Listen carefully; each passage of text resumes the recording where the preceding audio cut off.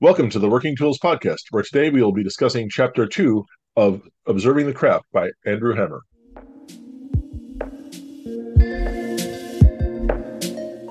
Ladies and gentlemen, brethren all, welcome to the Working Tools Podcast, a casual conversation around Freemasonry. First, it's important to note that our thoughts and opinions are our own and do not reflect those of our Grand Lodge or respective craft or concordant bodies. Please connect with us and ask questions via our website at theworkingtoolspodcast.com.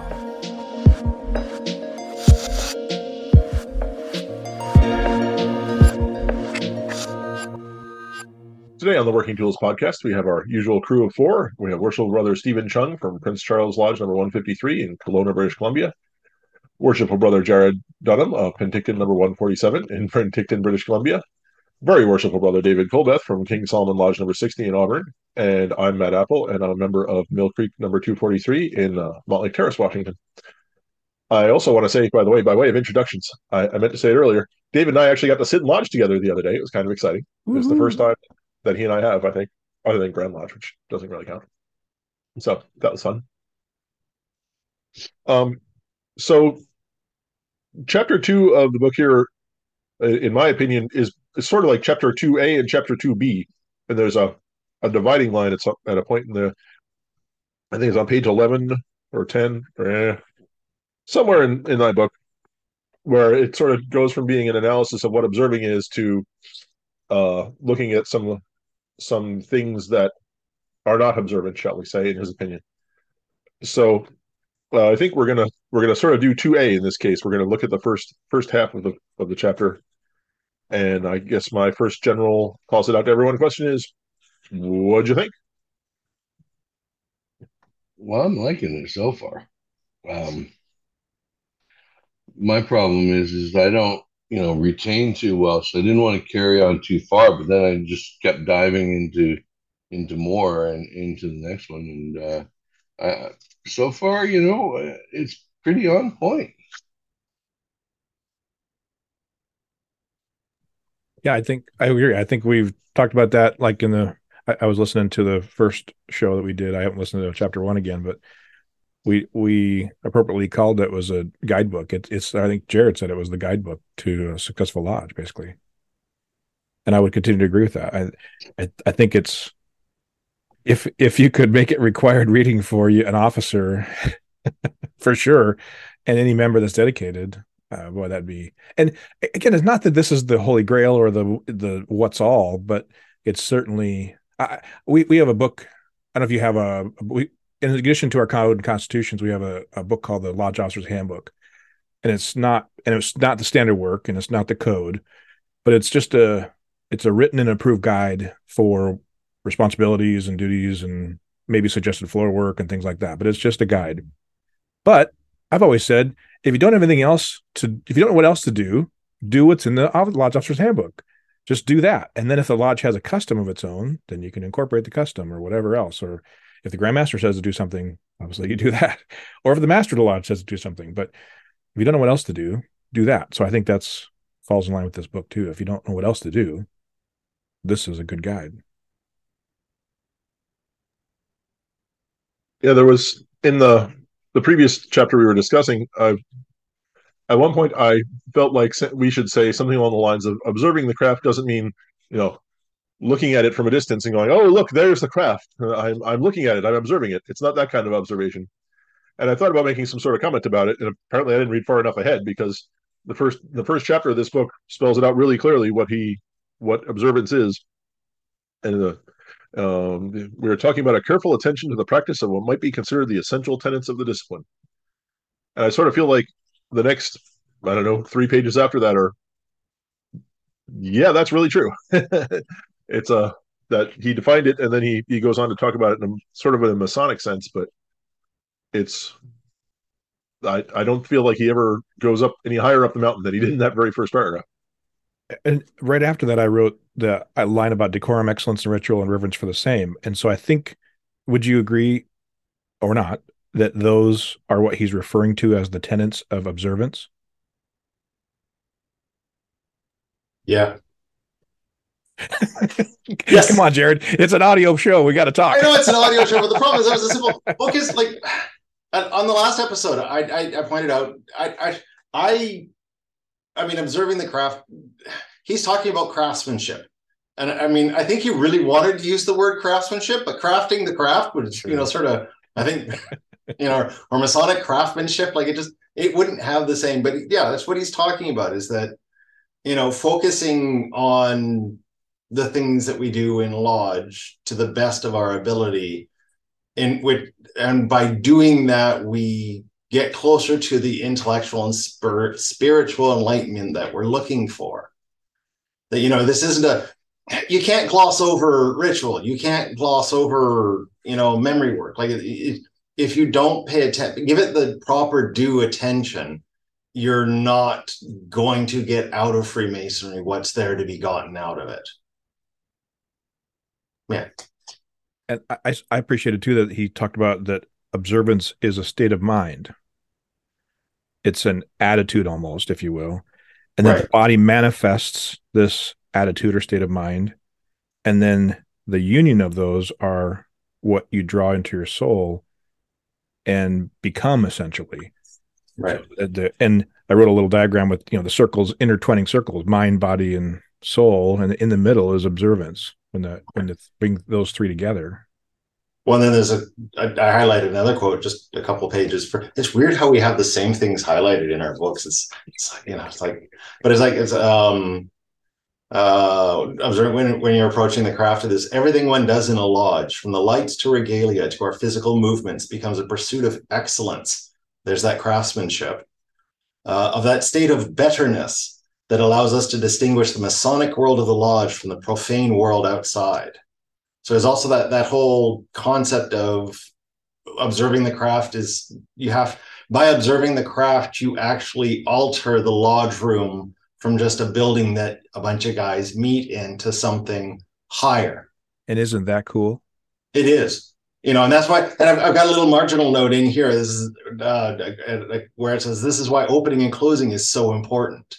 And when it's done right, because that is, the opening, when you open your lodge, you're going from the profane to the sacred. And when you close your lodge, you're closing the sacred and allowing yourself to go back to the profane. And it's like that's why I always get so grumbly when opening and closings aren't done well.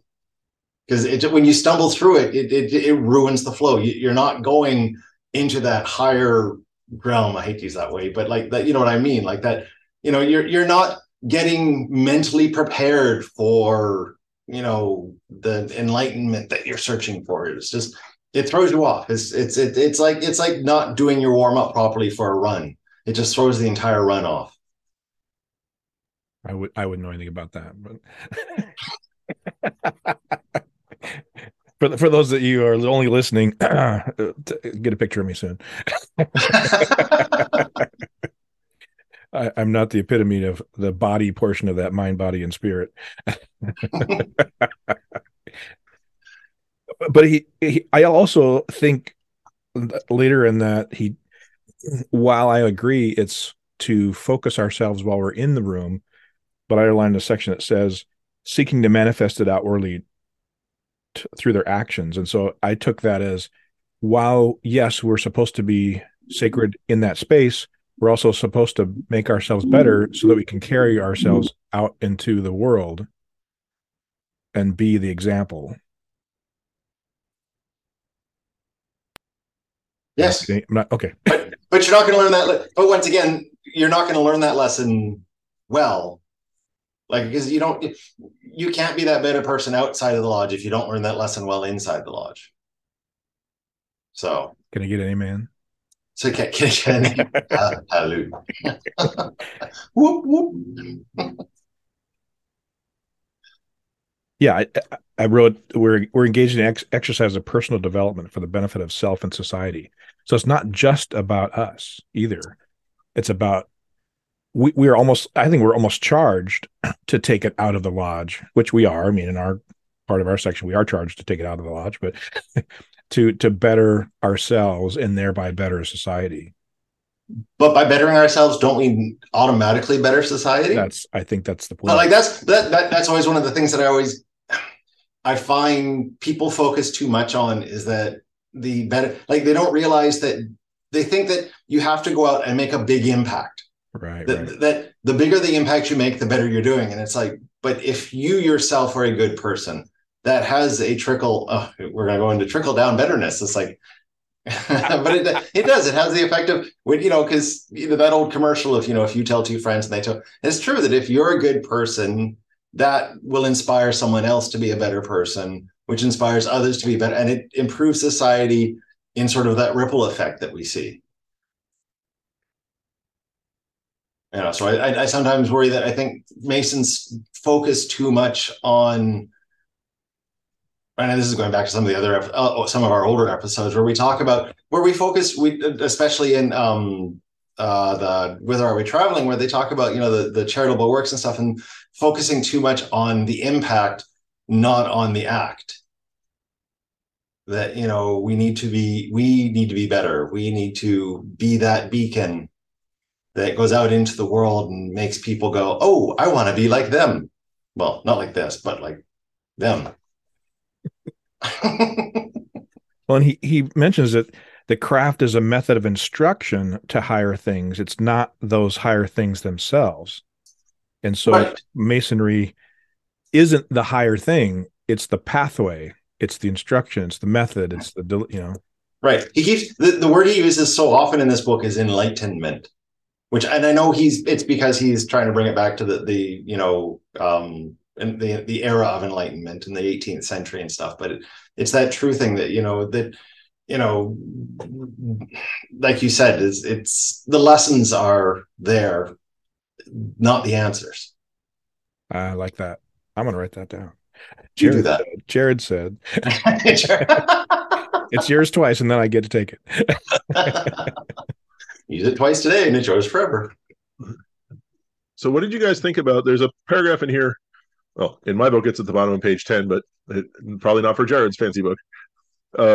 Does that mean that non-Masons and society as a whole are left without the knowledge that they are somehow, unless they are somehow brought into the craft?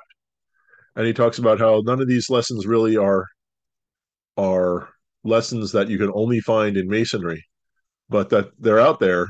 This Masonry just happens to be, so I'm putting words in his mouth now, but the Masonry just happens to be a vehicle that we use for these lessons. Is that, I found that interesting. I'm not sure I have a strong opinion about it one way or the other, but I really found it interesting to think about. Yeah. Well, I think the important thing is he uses the term, it's a magnet, because he says in there, it's the Freemasonry has been a repository or magnet for the world's great philosophical ideas. And I think that's that whole attraction thing, is that of, we go out in the world and do good, and it attracts. I think that's what because I know that a lot of the early Masons were part of correspondence circles where, letters would be sent around with new ideas, scientific, philosophical and stuff, and they would read and write back to each other their thoughts on it. So I think that's sort of what he's alluding to as well, is that we didn't start the fire. No, we didn't come up with this idea, but the ideas about the people that did were attracted to Freemasonry, and by that extent, the ideas were attributed to us. Yes? No? Yeah, I agree, and that's like I said, I think it's the method of instruction. The craft is. He says just before that, just after that, what Matt said, and just before the idea of the method of instruction, that before universities and societies and higher learning was available, the middle class was even thought of. Really, lodges sought to be the universities of the common man. So I think you're exactly right, both of you, that it drew Masonry drew those men out, their people out, men that were looking for higher thoughts and higher deeds, and or had them, and they were brought together through that.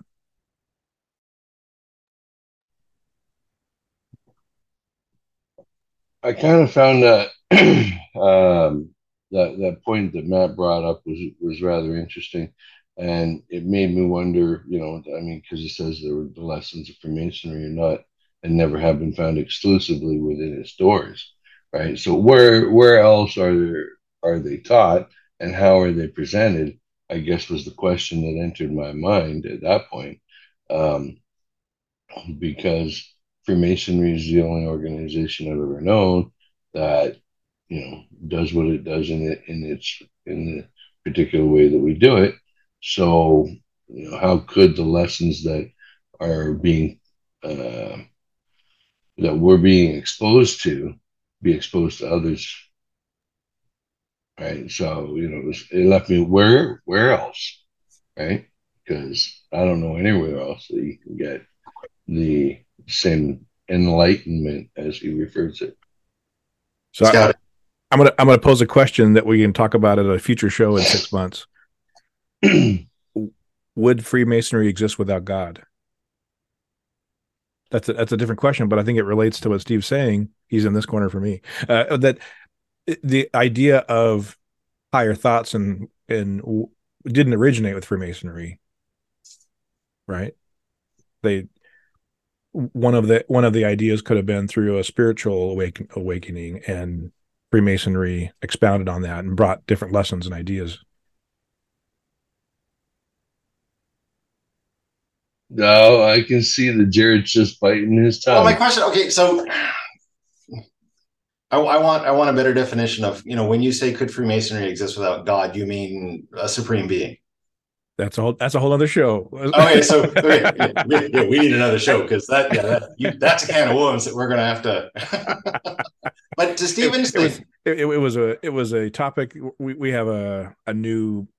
I hate to call it a social event. It's a new philosophical meeting that we're exploring with our local members in our district, and our first one, it was mostly social, but then one kind of winded down. We got into some individual deep discussions about that, and one of them was religion in general. And then he's a brand new Mason, and he posed the question, hey, we have a topic for our next get together. Would Freemasonry exist without God? And I thought, oh, that's going to be interesting. I'm going to bring it up to the guys. Anyway, but sorry to distract. Well, it's just Stephen was asking that. I'll point out scouting. Scouting teaches a lot of the same lessons that Freemasonry does about good citizenship and intellectual. But did that exist before Freemasonry? Sorry? Did that exist before Freemasonry? Scouting? No, but he's not talking about, but we're talking about now. We're not talking about back then. Oh, I suppose. I guess I thought Stephen's question was what organization does this? Sure. Now, it may not, to be honest, no, as far as I understand my history, and I mean, it's dodgy at best, but I would say that there might have been other organizations, but they were similar. But in modern times, we have quite a few organizations that do very similar things to Freemasonry. Yeah, okay. To an extent, I can see what you mean. The scouting does that. DMLA does that.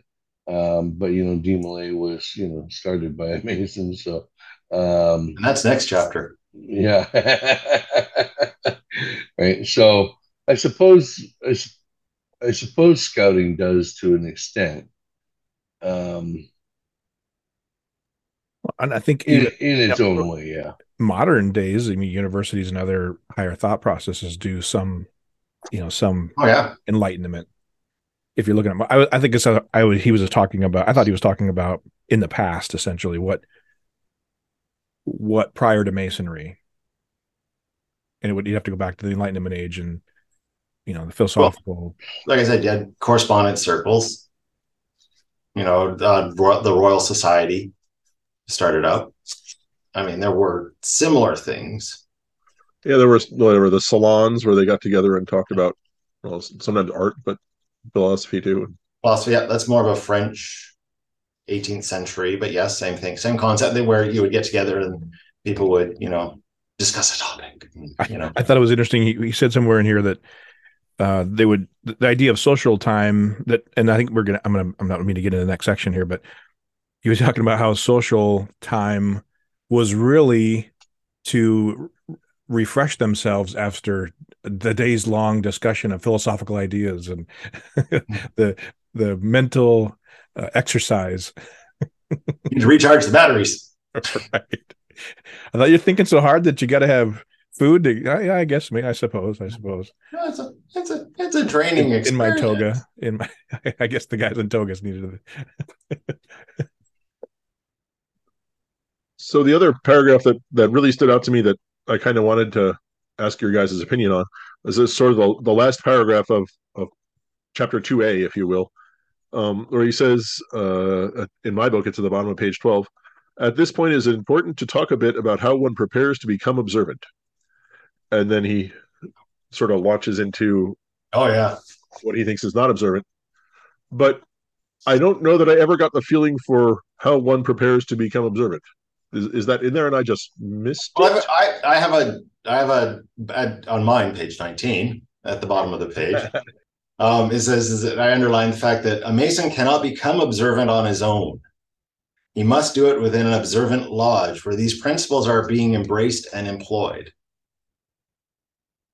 So I think that's a very that at least my takeaway is that that's a very important part of that. It's a lot. It's sort of like you're not an observant lodge makes observant Masons, but you cannot be an observant Mason without an observant lodge. It's a group effort. Like you may be, because I mean, you may be doing everything you can in your lodge to be observant, but if the lodge around you is not following the same principles, it's almost fighting against you trying to become observant and you're a better person. Is it that they have to all be? I guess they would. I was going to say, would they have to be all observant Masons, or would they all just have to be Masons with a common desire to be observant? I mean, or to do better and all those. I think what, right, at least as I said, my takeaway from this is that the lodge, the focus of the lodge needs to be these principles. And that when the lodge focuses on these principles, the members of that lodge are being observant. Okay. That if your whole lodge is basically, the whole lodge has to be on board, otherwise it isn't going to work. Well, and that was a good question, because I was asking myself that if I want to be more observant of these things, and the rest of the lodge, isn't on the same page, is that going to happen? And I said, how could it not? If I'm paying more attention, I'm striving to be the better version of me and improve myself in the things that I'm doing and working on. I think that's making me a more observant Mason. And really, the fact that the rest of my lodge might not be doing that, maybe as a lodge, we're not being an observant lodge, but I'm still being an observant Mason. And that was where I came to with it. And I think his argument, and I'm not going to, I'm going to speak for the author anyway. I think the argument he would make, or at least that I get from the book, is that you're not truly being able to get to you're not truly being fully observant, because if you're like, and to use the example of the opening and the closing, if the opening and closing is done poorly and you don't get into that state where the lodge has become sacred, no matter what you're doing, it's not being observant. Like you may think, like, I really think it's an all or none principle.